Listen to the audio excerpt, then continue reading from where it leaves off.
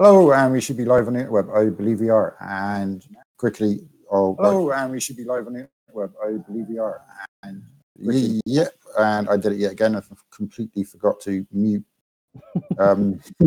Twitch. So I had a lot of feedback in my head. Anyway, so yeah, welcome to our regular Thursday slot, which has been renamed from our Dev Corner to Shadows of the Past, where we recap and look back on the previous episode. Sadly, though, we did mention on Twitter that we would have Amber, aka Kato, with us, but due to family emergencies, she's not able to make it, and naturally, family comes first. So we're here tonight with Neil, aka Musa, and Mike, aka Eric, to look back on episode 7, which was given the shall we say slightly sarcastic title of "Oops,"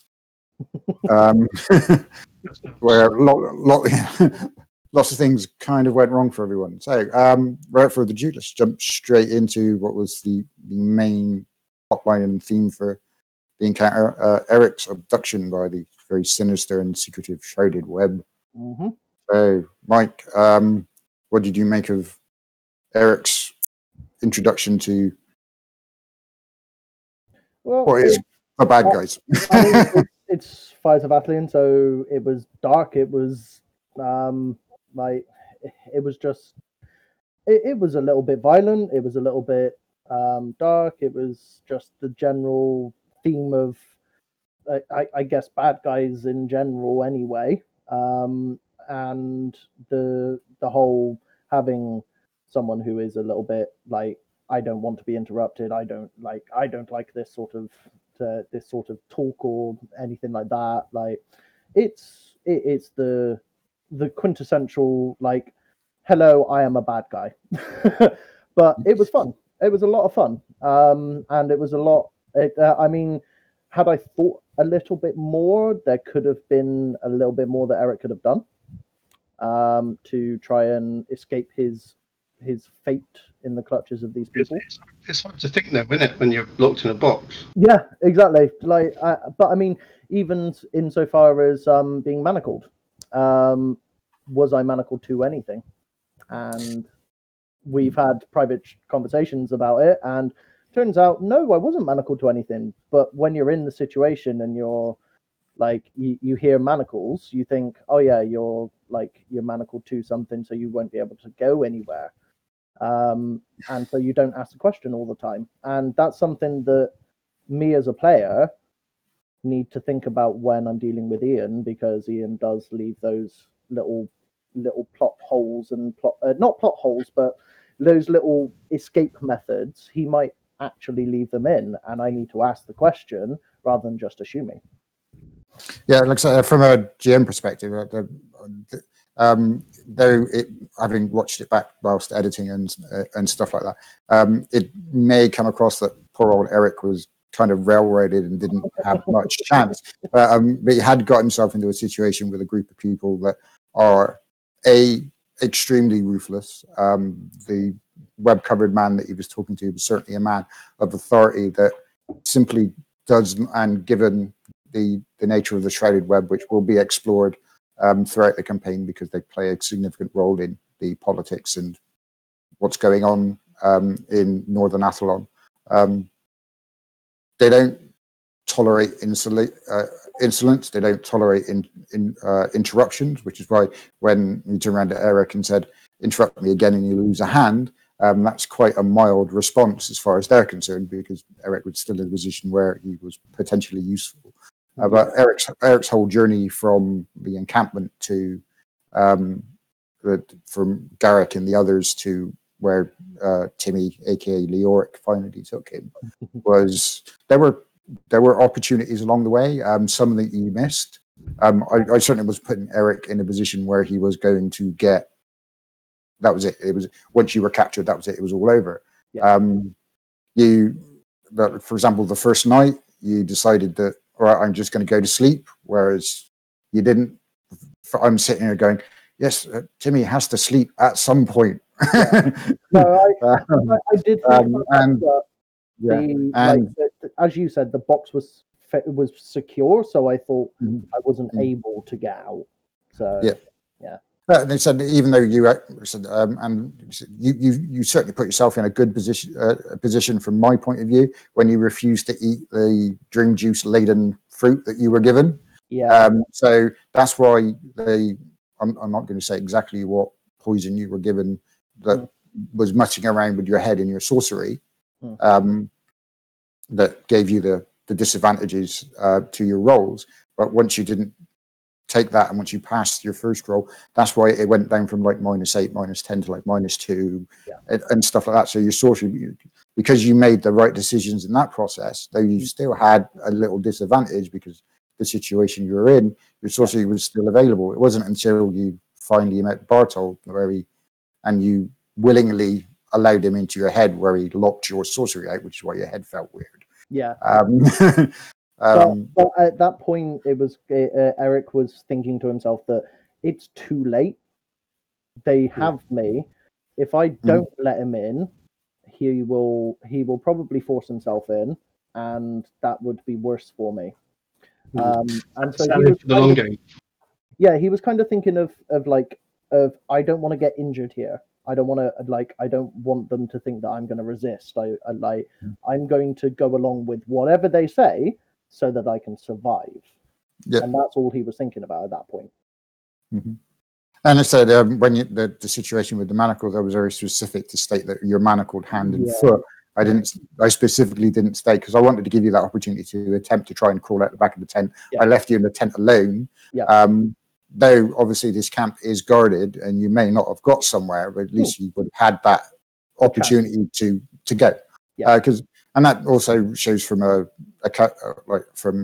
narrative perspective as well, that though the traded web that you find yourself in the clutches are, and Neil knows very well, having encountered them throughout all the campaigns, they are very efficient and very skilled and very ruthless. They still make mistakes. They're still human beings, or Doshi or Aryavar or whatever. They're still mortal. They're not totally infallible.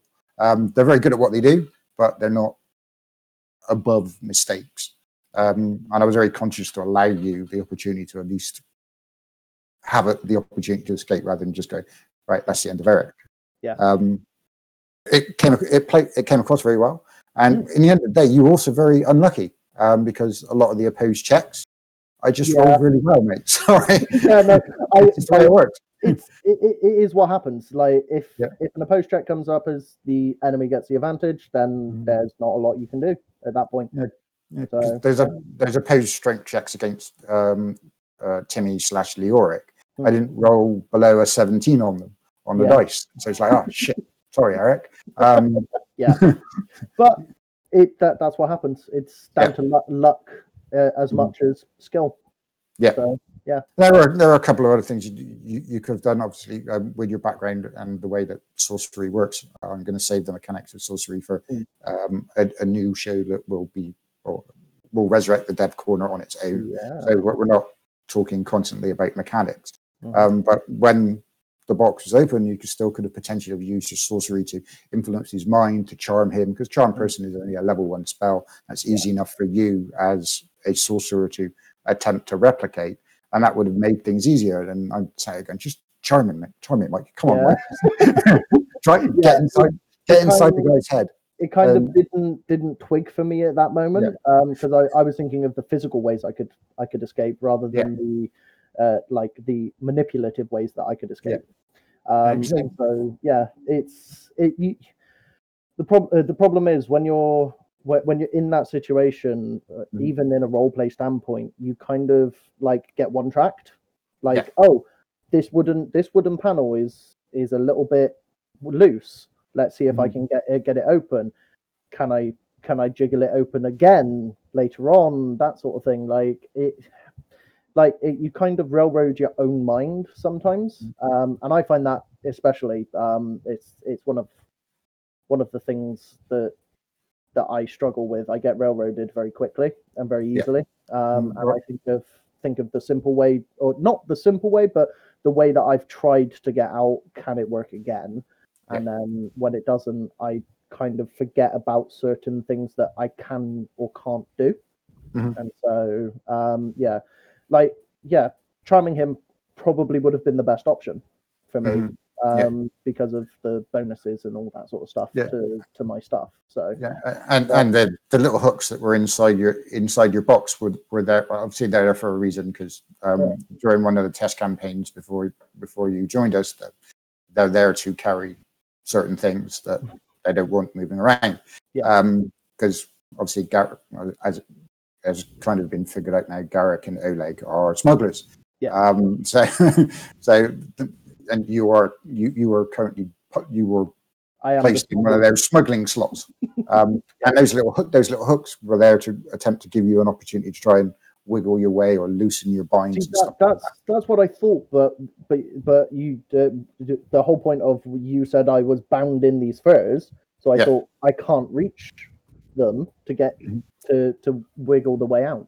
Yeah, because so they were directly in front of you, but there was nothing you could have, for example, to try to wiggle around in the furs, get your hands underneath it. And there were options. As you said, sometimes, and I do it myself a lot, is you get quite blinkered and tunnel vision in the way of doing things.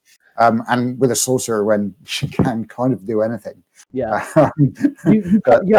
Like, that's the thing. Like, a sorcerer can pretty much do anything with their magic, and so the whole bringing the air in and trying to blast it out to try and to try and do that, like that was just a whole thing of, okay, so I should be able to, in theory, create enough force to open this box up with sorcery, and then you kind of think, okay, so what else can I do with sorcery? And you go, everything. And so you kind of forget some of the simpler things that you can do with it.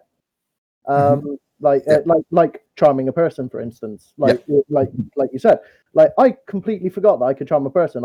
I completely forgot that I could enter another person's mind, like Bartol did to me, because it just didn't figure in my mind at that time, because I'm thinking of lots of other ways that I could possibly do this, like turning something into something else, for instance, was something that went through my head, which is a much more complicated way of doing it. So,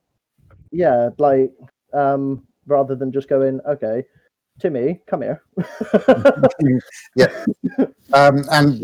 for the sake of Carol, I was going to say, I just like the full circle of it, of the fact that you sold Bartold out, and then you got bundled into a wagon and taken to Bartold. Yeah, it was interesting, that one. It was simple, but I enjoyed it. Yeah, I enjoyed that. And being taken for not what we originally thought it was going to be either.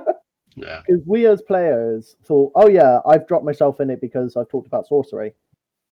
That was part of it, because you presented a big flag over your head saying, obviously, but it was more about the fact that I knew what was going on, or I at least seemed to know what was going on.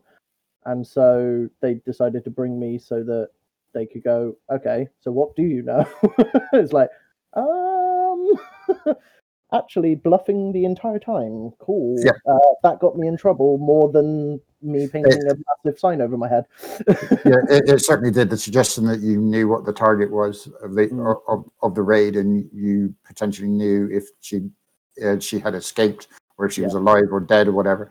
That's the reason why they took you. The fact that you're a sorcerer is just good business. But ultimately, in the end of the day, as far as Timmy / Leoric was concerned, I had information that you had information that his superiors certainly would want to hear, and they prefer live subjects to torture.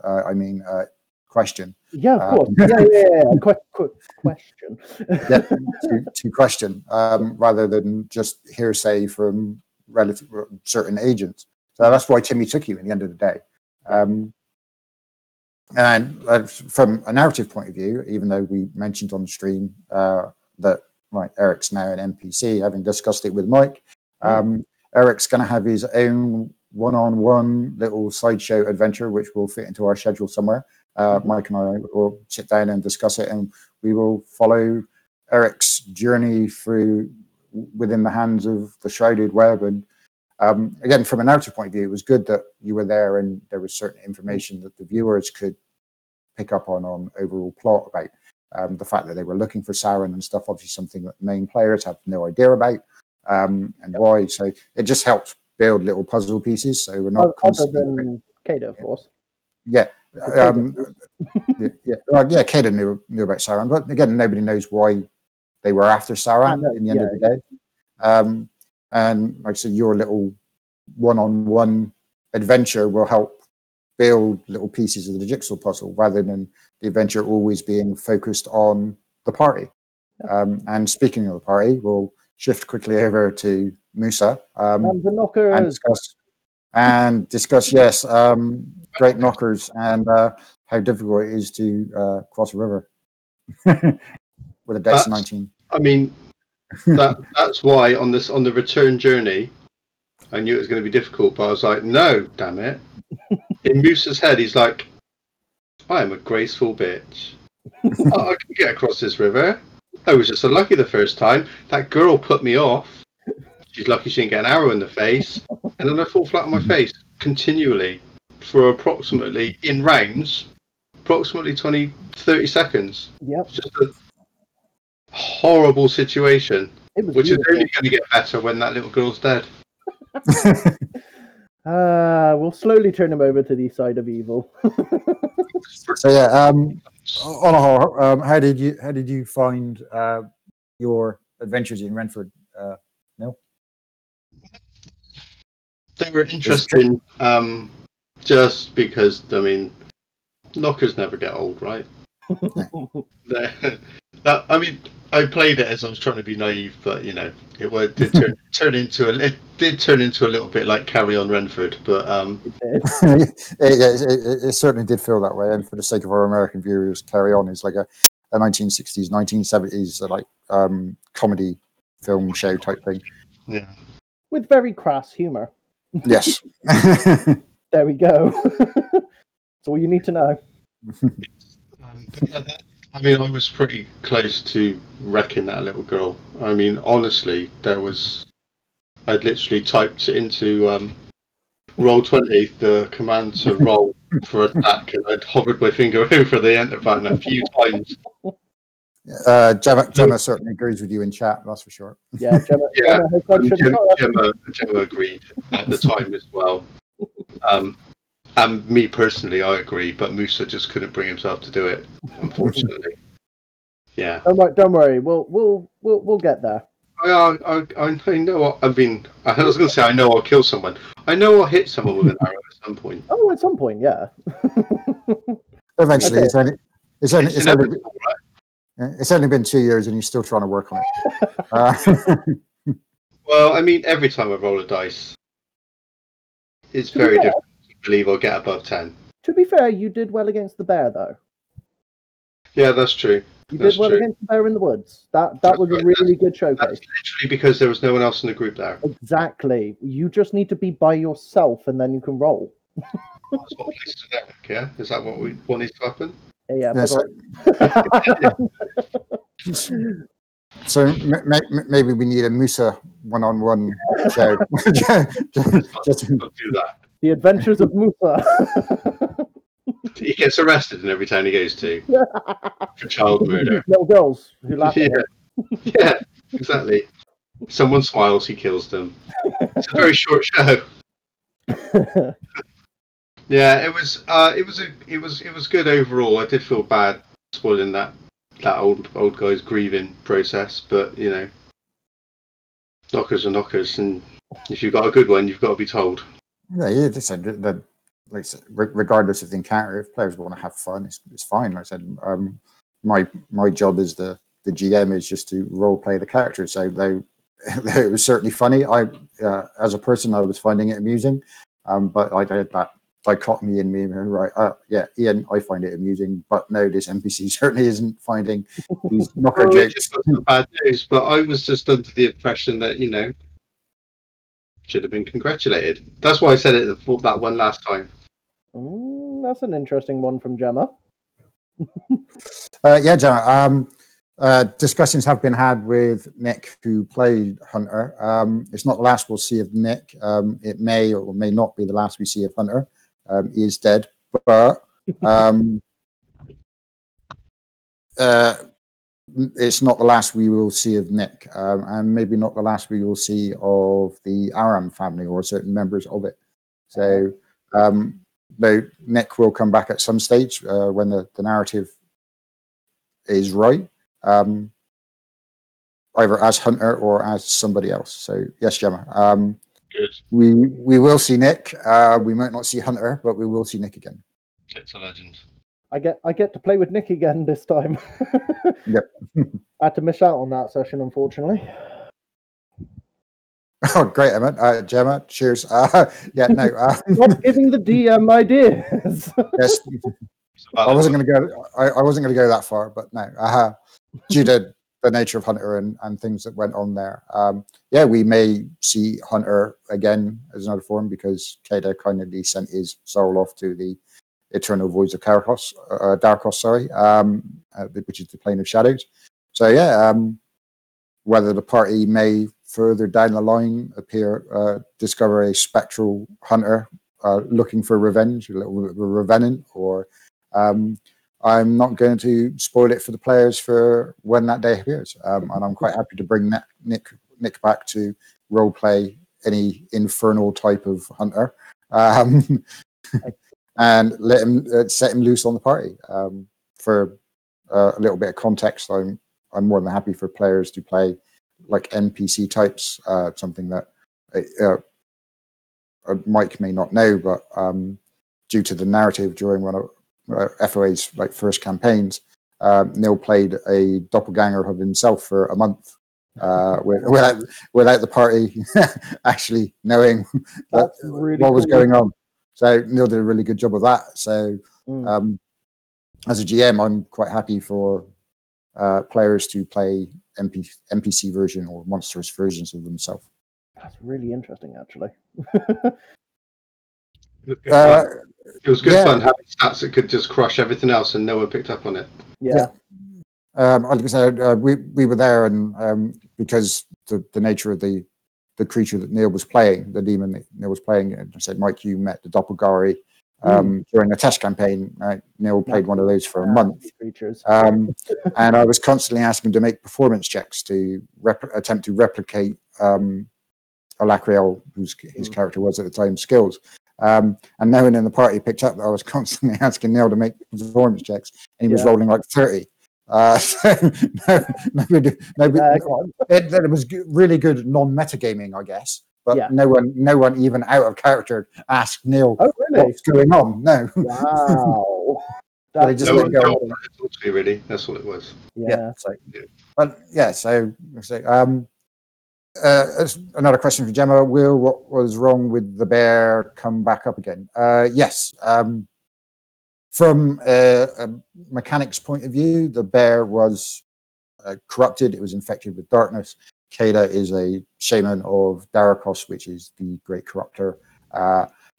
You will see a fair number of corrupted creatures, or even in the case of the bear, which was possessed creatures. The infernal spirit, which had infected the bear and was on the hunt and prowl for various young children to eat and souls to devour. So yeah, you will see lots of things like that again. It's certainly a strong theme in FOA as far as monsters are concerned. That's why I designed the Build a Better Demon Wizard. So you could pretty much take any creature in the world, stuff a demon inside of it, and have fun. So yeah, and from a plot narrative point of view, whether that particular bear and what happened to it is extended and becomes part of the long-term plot. Again, I've got two players sat here, so I'm not going to answer that question. But yes, it's certainly something you will see. And Keda's obviously got the ability to take control of people for a short period of time. Where that infernal spirit that took over the bear that killed Hunter came from, nobody knows at the moment, and nobody went looking for it, because sadly the only person that was in a position to notice it was too busy looking at Hunter's crushed head.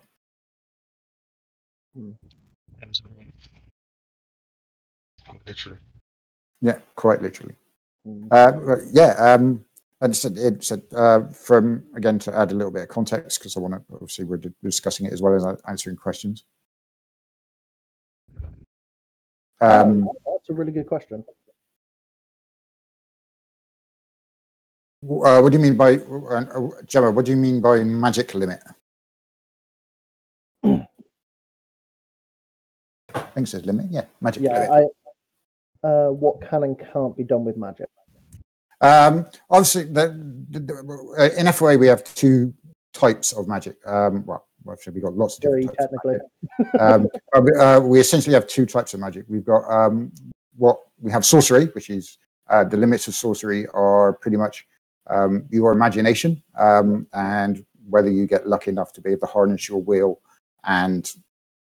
or whether your will is strong enough to attempt to manifest what you're attempting to discover. With sorcery, there are no limits, but as Eric has discovered, sorcery comes with a lot of drawbacks, and there's the more traditional style of magic, as Bartold was telling him, where you're restricted to the spells that the gods have and restricted to spells that other people have created if you're an arcane caster or a divine caster, which is what we call lesser magic. So there's sorcery and lesser magic. Lesser magic is the traditional magic that everyone is aware of, with spell lists and stuff like that. But lesser magic is a lot more stable, and once you've mastered a spell, for example, Kada masters spiritual healing, or a mage masters magic missile. Once you've mastered that, then you're not going to have any problem casting it again. Sorcery has that slight problem with it's always going to be you're always contesting with the universe to attempt to manipulate it as you desire. And the universe is a fickle thing that doesn't like being played around with. So, for instance, with my character, I had the spell Mage Hand as a cantrip, but if I want to form a Mage Hand as a sorcerer, I have to roll every single time. Yeah. I have to make that roll every single time. I have to make that check every single time to see if I can actually do it every single time. Whereas once I have the cantrip for Mage Hand, that's it. It's done. I can cast it whenever I want at will. And what can happen is that the checks can be easier once you've learned how to do the spell a little bit better. But other than that, so the limit of the use of a spell, for example, if Kada wanted to use her Summon Dark Spirit, which would allow her to possess someone for a short period of time, what she did with Mortem in the tent, then like I said, the limit is your imagination and how you want to put that spell to use. That's no different than any D20 system, whether it be magic missile or shield or teleportation or polymorph.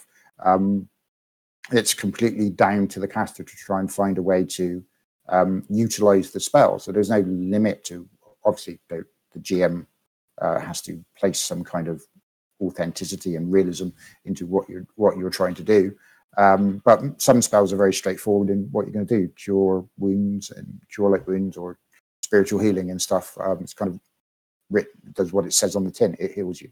So there's no as far as limit on the ability to cast spells, the way I'll kind of save that for a dev corner, because FOA's magic system certainly works very different to everybody else's. But we have levels of spells. We don't have any level progression. So it's not like your first level and you're limited to first level spells, or your fifth level and then you're limited to third level spells and below. Magic in FOA is very different.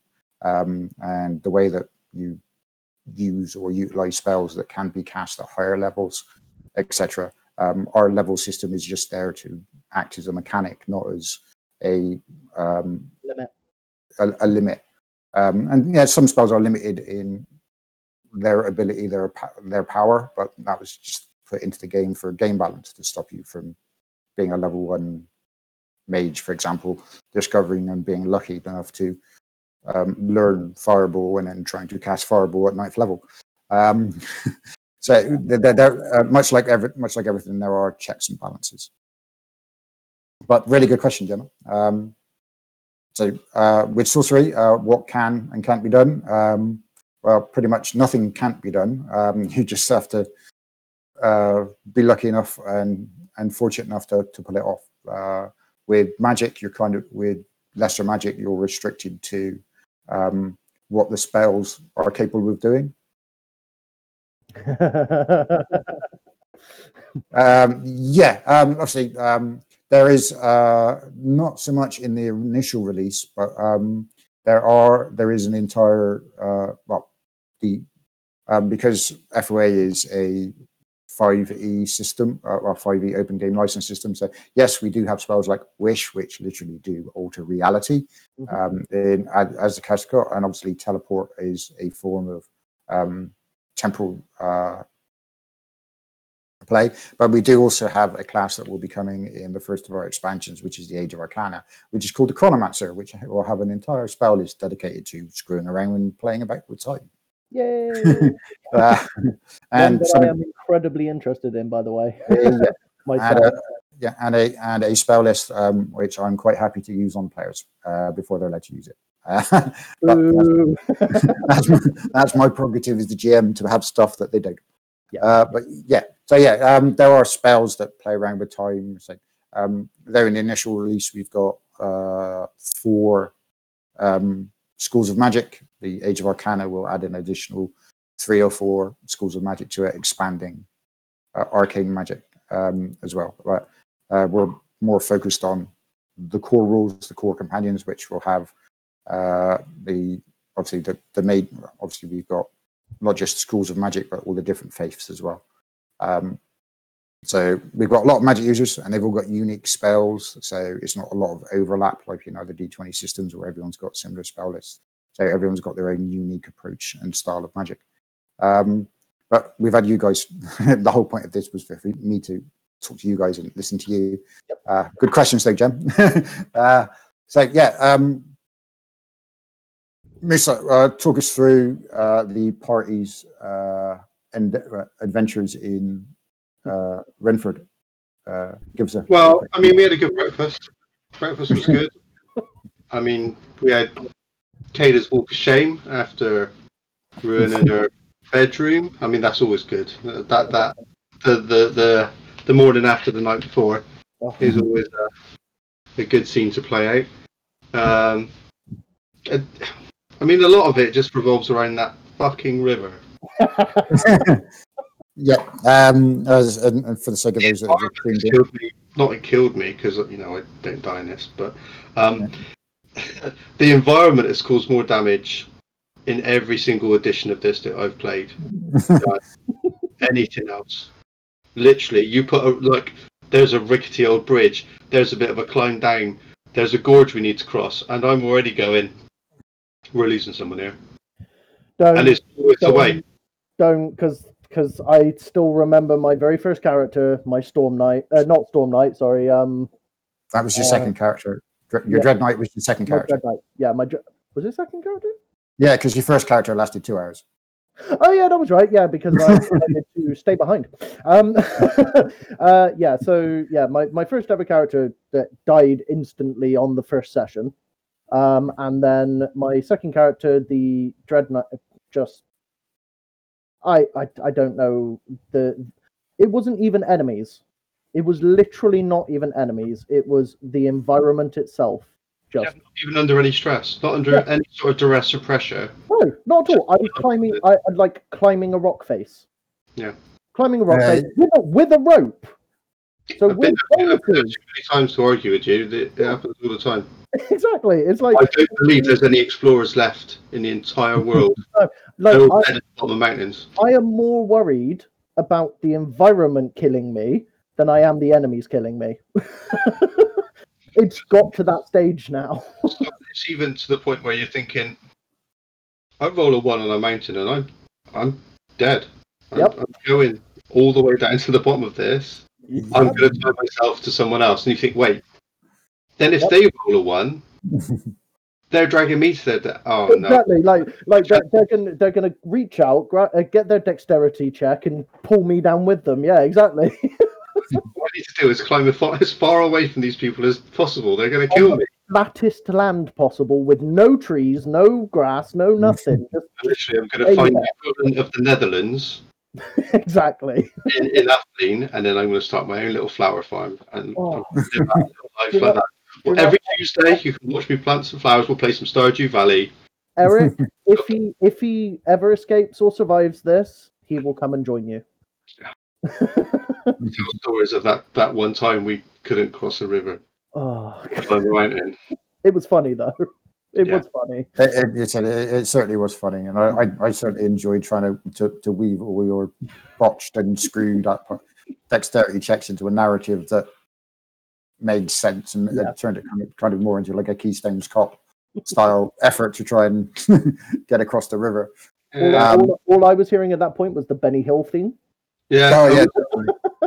was at the end when I tweaked, we were supposed to be low key. I was like, oh, we're supposed to be low key. There's literally everyone watching us, and I'm thinking about murdering a child.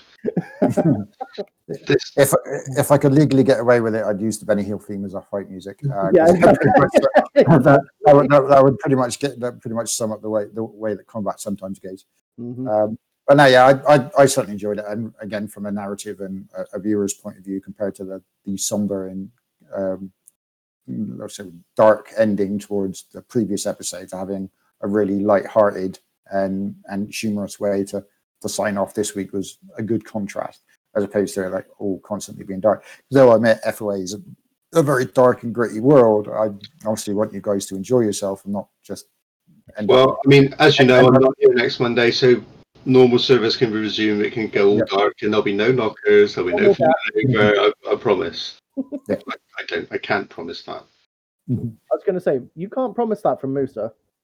No. I say, isn't Ian playing Musa anyway? So no. I've said next week because I'm never keen on proxying players as a DM, because obviously I've got as a GM, sorry, because I've obviously got all the NPCs and stuff to play, and it doesn't come across well when the GM is.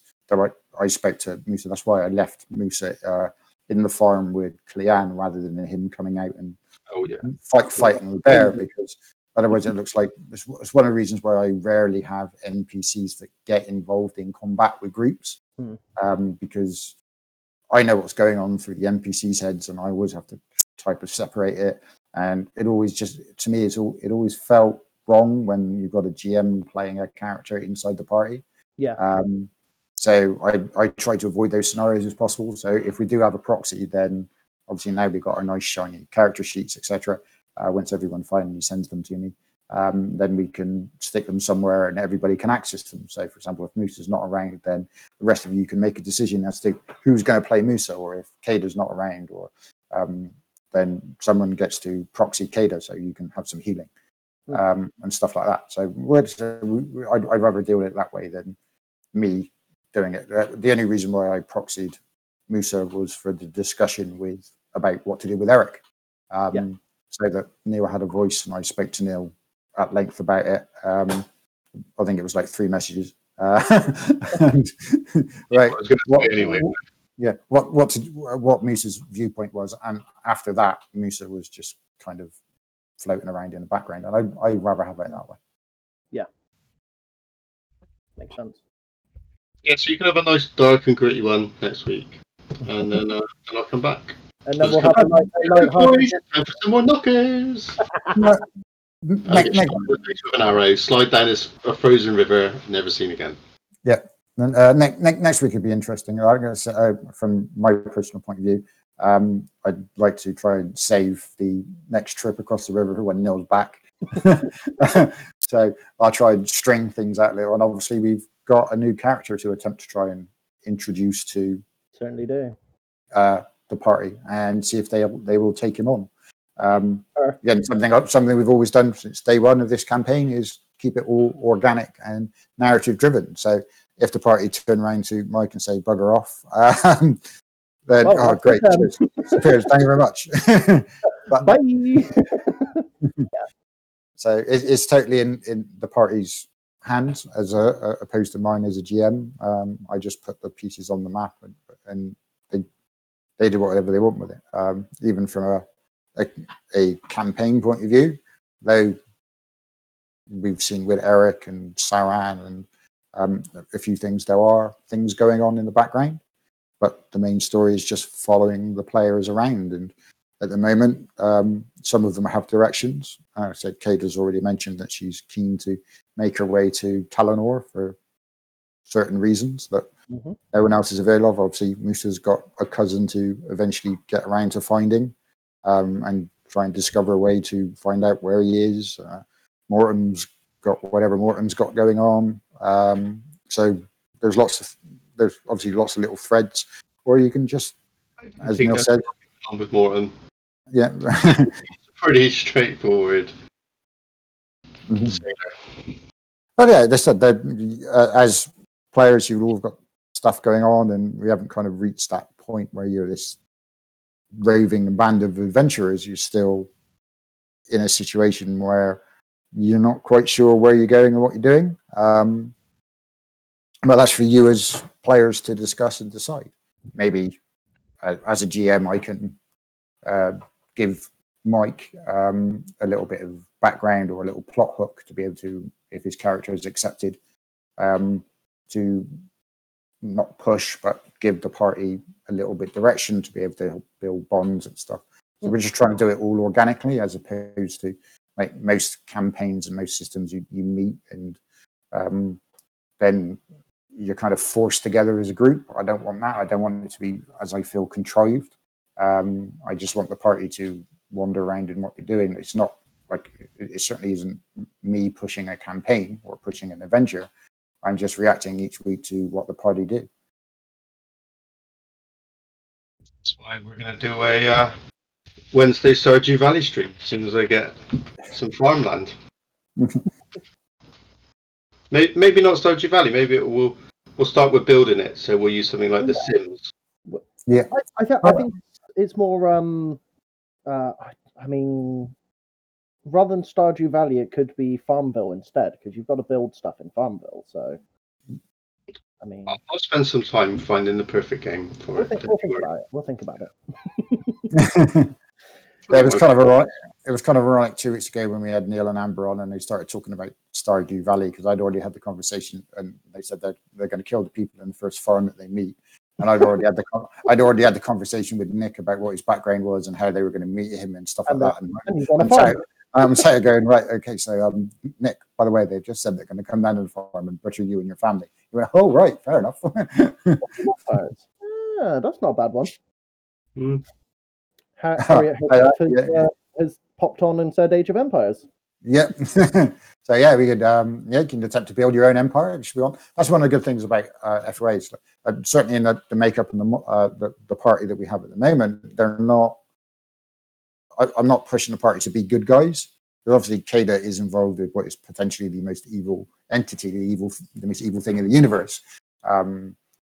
Mortem's a character class that will spiral into insanity and depravity as he goes. And Eric, so you mean to say he's going to do more than just press gold coins into the girls' hands? It's not going to be gold coins anymore, is it? The tattoos, the tattoos that the Forsaken, which is the shall we say berserker type class that Mortem is playing, the tattoos do eventually drive you insane. They are very dark. They are very infernal in nature. So we don't have a party of goody two shoes here. We might have a party that go, well, you know what? I quite like the look of Talan. Let's take it over. Let's have a coup. Let's forge our own little empire in the world, as opposed to people going out, oh, let's try and save the world. If the party want to go in a direction where they decide, all right, we're gonna be evil, we're gonna be bad guys, go for it. I'm quite happy to run that type of campaign. I mean, what's the point in saving it if we can bend it to our will? Yeah, there you go. If you want to carve your own little... That was me talking. That wasn't Musa. Yeah, if you want to carve out your own little niche and your own little empire in the world, then go for it. And like I say, you can start off with one little farm, and as Harriet said, Age of Empires style it, build up your farm and turn it into a town, and then into a city, then into a nation and stuff like that. Yep. I'm absolutely fine with that. That's one of the reasons why FOA has these the light dark feel to its character classes and races. Obviously, we've got our normal races, our corrupted races, and the classes are also very light and dark, depending on whether they're influenced by Darakos and the darkness or not. Because the darkness theme runs throughout it. For example, the Magus Infernus, the Ebon Host, although they can be used for good, not all Magus Infernus are in with the demons or in with infernal creatures, etc. Some of them use their powers to attempt to control demons. But at the end of the day, as a Magus Infernus, you are selling your soul off to some kind of infernal or dark or otherworldly entity. And that in doing so kind of strips you of your humanity. I'm not keen, for example, I'm not keen in 5e of warlocks being good guys. You've just sold your soul to a demon, for God's sake, to get your power. Why are you a good guy? Because some of them do go with Celestials. Yeah, so, but they said you're still selling your soul. True. Yeah. But yeah, so FOA does certainly have that light dark theme to it, and that's specifically designed to fit in with the FOA universe. Because ultimately everything kind of spirals back to Darakos and Dani Ahara, the Great Spirit, and the darkness, and the eternal cycle of creation and destruction and life and light and dark. And all you guys as adventurers and then gods and planets and worlds, etc. You're just stuck in the middle, and you're just stuck in that endless cycle. And as Saran has said to Kada, Darakos is just trying to break that cycle and free you all, which is a very different perspective for a very particularly evil entity. It's not a cult, though. It's not a cult. But technically, he's not a god either. So it is cultish then. Yeah, it is cultish. He is a greater power. Darakos and Dani Ahara do sit at the top of the pyramid, so to speak, as greater powers, and then each world has its own gods. I'm going to do a dev corner specifically on the design and makeup of the FOA universe, so that future GMs can see that even though like Athlene's my world and the campaign companion will have a lot of information of it, so you can come in and sit in Athlene and create your own adventures.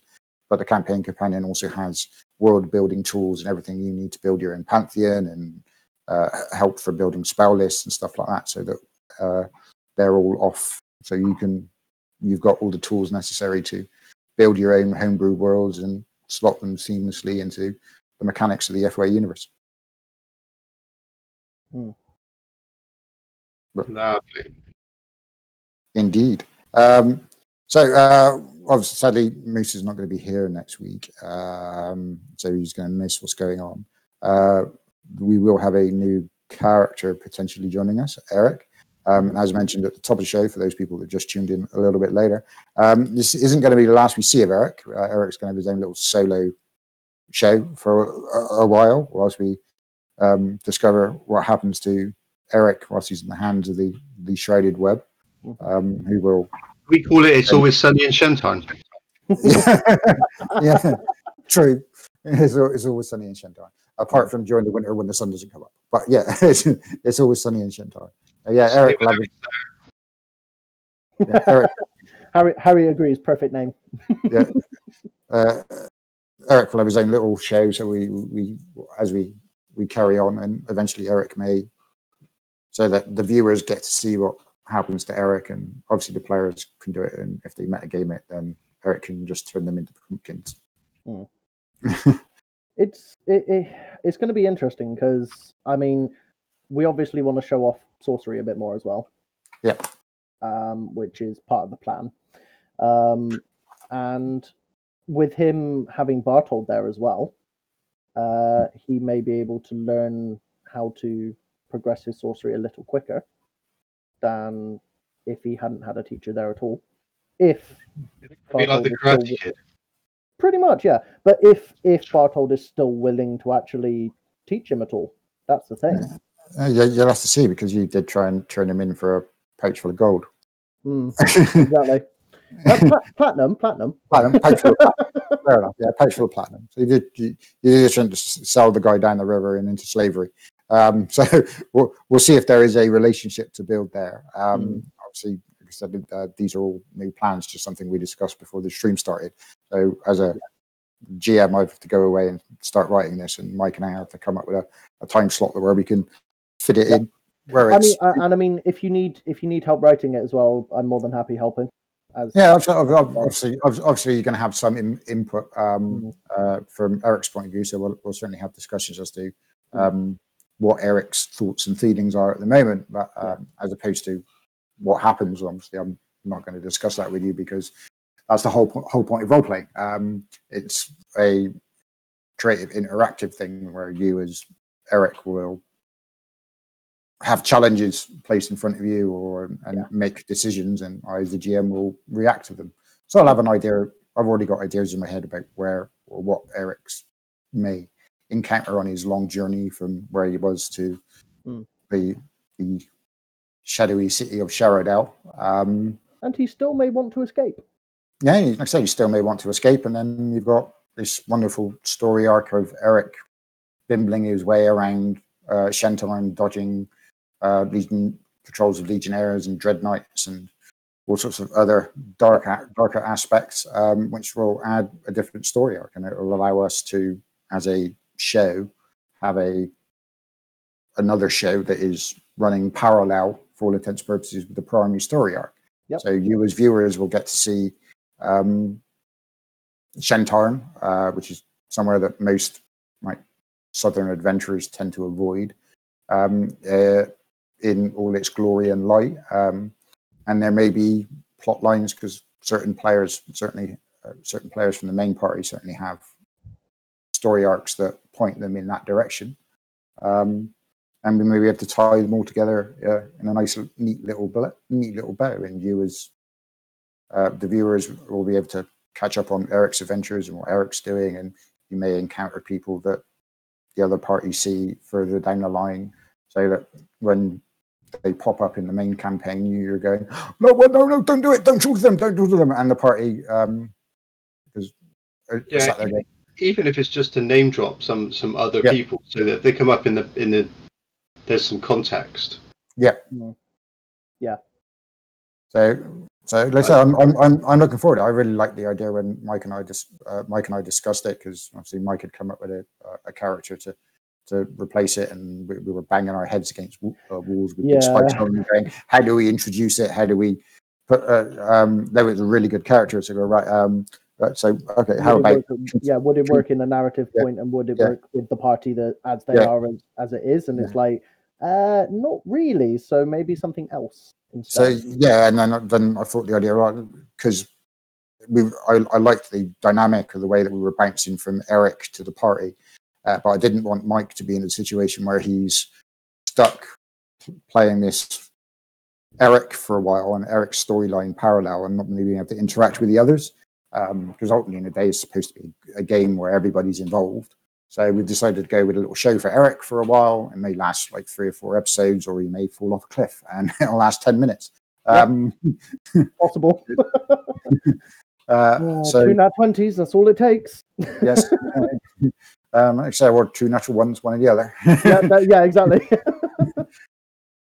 But so we'll see where Eric's little adventures take him for however long it is, and it will allow us to flesh out a storyline that is running parallel, and the viewers get to see what is going on in the background. Because without spoilers for everybody else, Eric's kind of found himself mixed up with a group of people that may have or certainly do have a significant influence upon what is going on in the region. The Shrouded Web have their sneaky little fingers in just about everybody's pie. Mm-hmm. Not just their fingers. Behave. It's not just their fingers. They're filthy. But so it'll give us a chance to explore things in a way that other shows don't. I'm really looking forward to it. Mike, just from experience. Yeah. Mike, just from experience, don't try and escape from Shentarn. or Sharadal and escape over the mountains. From experience, it never works. It Not always over the mountains, then. Right. Okay. So go under the mountains. No, I mean once you're there, just don't leave. So escape before getting there.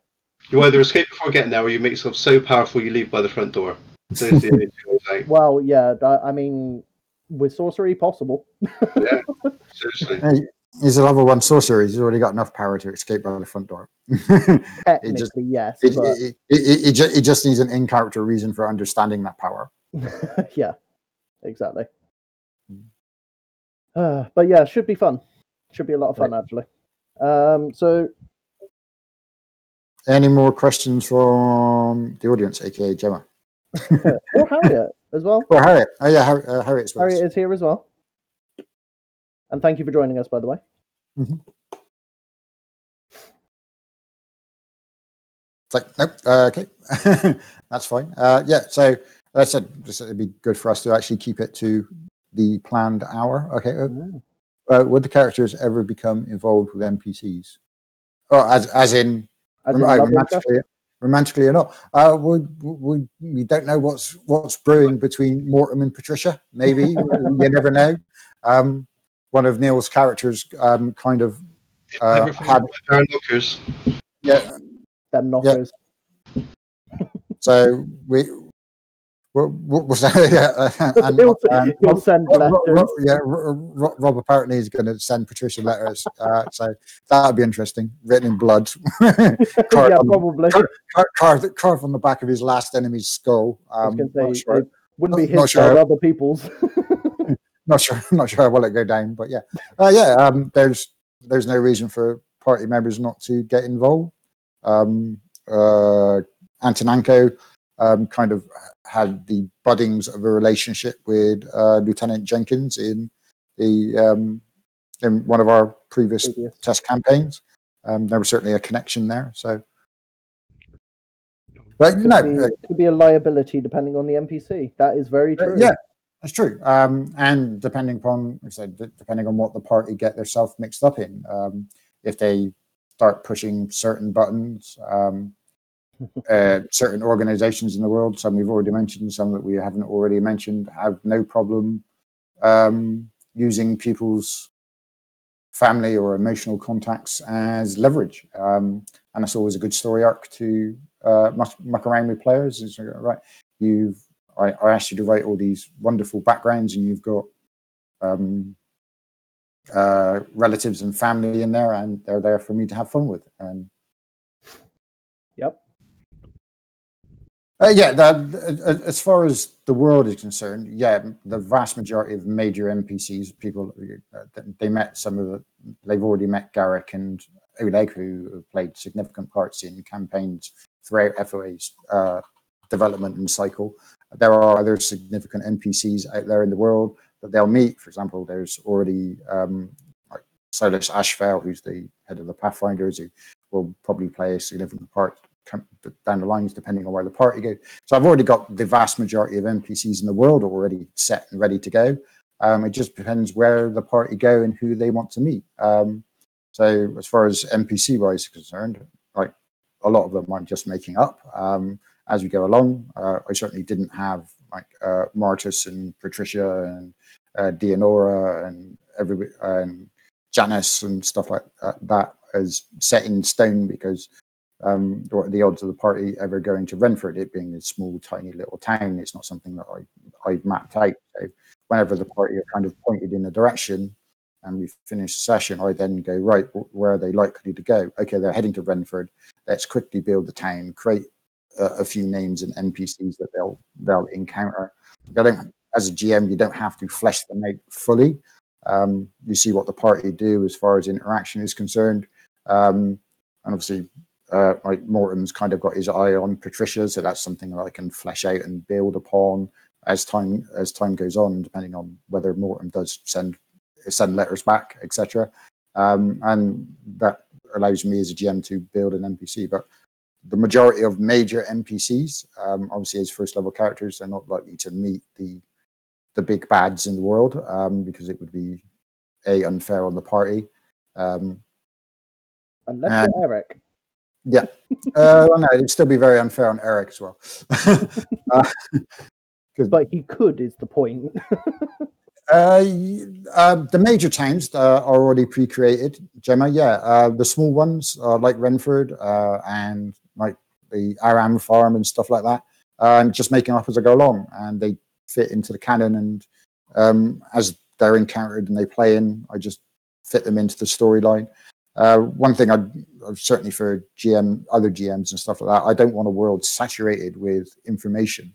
Our campaign companion gives you, for example, our map, which has all the major cities, etc., on there, and those cities are fleshed out. But all the small towns and stuff, I just kind of make up as I go along. It's the way as any GM does. Otherwise, I'm going to be spending 30 hours a day constantly writing plot. And with FOA, there's a lot more for me to do. So it's easier for me to just make things up as we go along, which is why I keep constantly forgetting names because I suck at names. So we certainly have some ambient sounds, but for some reason they play for the players and not on the stream, which is something I noticed this week, which is something I'm going to try and fix with XSplit. So we are working on it because we shifted from Roll20 because everybody was having lots of issues with it, with connectivity, etc., to Discord. We just need a way of being able to insert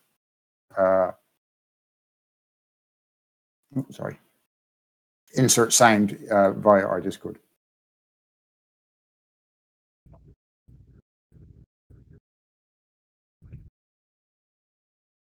Yeah, I'll answer that Facebook message afterwards, Mike. Yep, no worries. So yeah, we will have sound. Which said sadly, we're just like I said. I kind of got as far as managing the streams and stuff is concerned, dropped on my plate 2 weeks before we started. So I'm still learning as I go. But we will get there, and you will have a lot of, like I said, because we use tabletop audio for a lot of our background music and stuff like that. And we've got, and I currently have a number of commissioned specialized theme music for combat and individual characters being worked off by a guy I met on Twitter, which does royalty-free stuff as well. So we've got some music. Music, does that make sense? Yeah. But we just have an issue of getting it on to you guys. So it's something I'm working on. Hopefully we'll have fixed by Monday. I will play it on my phone every time I enter a different room in my house.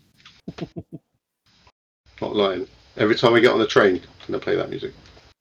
Yeah. I have looked at OBS, Gemma.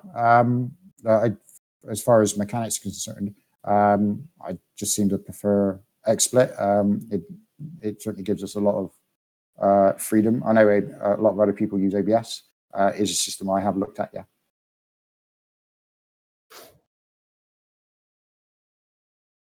Because I'd say XSplit and Streamlabs OBS are like the two main go-tos as far as streaming and stuff is concerned. But like I said, it's a piece of software I do have on my PC. And when I get time, because obviously I've literally just finished, this is an announcement I'm going to make at the end, so I might as well make it now.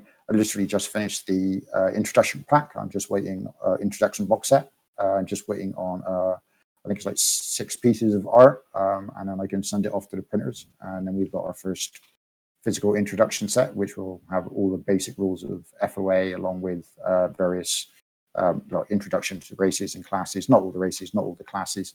And it only takes you up to a certain level, but it's everything that you need to get started on FOA. Sadly, I don't think I might be able to. Yeah, okay. I should be able to quickly show you something. The front cover? I should be able to show you the front cover. It might randomly pop up large and spam everybody's faces. But, yay! But hey.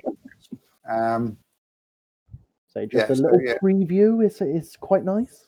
Front cover, and this is done by.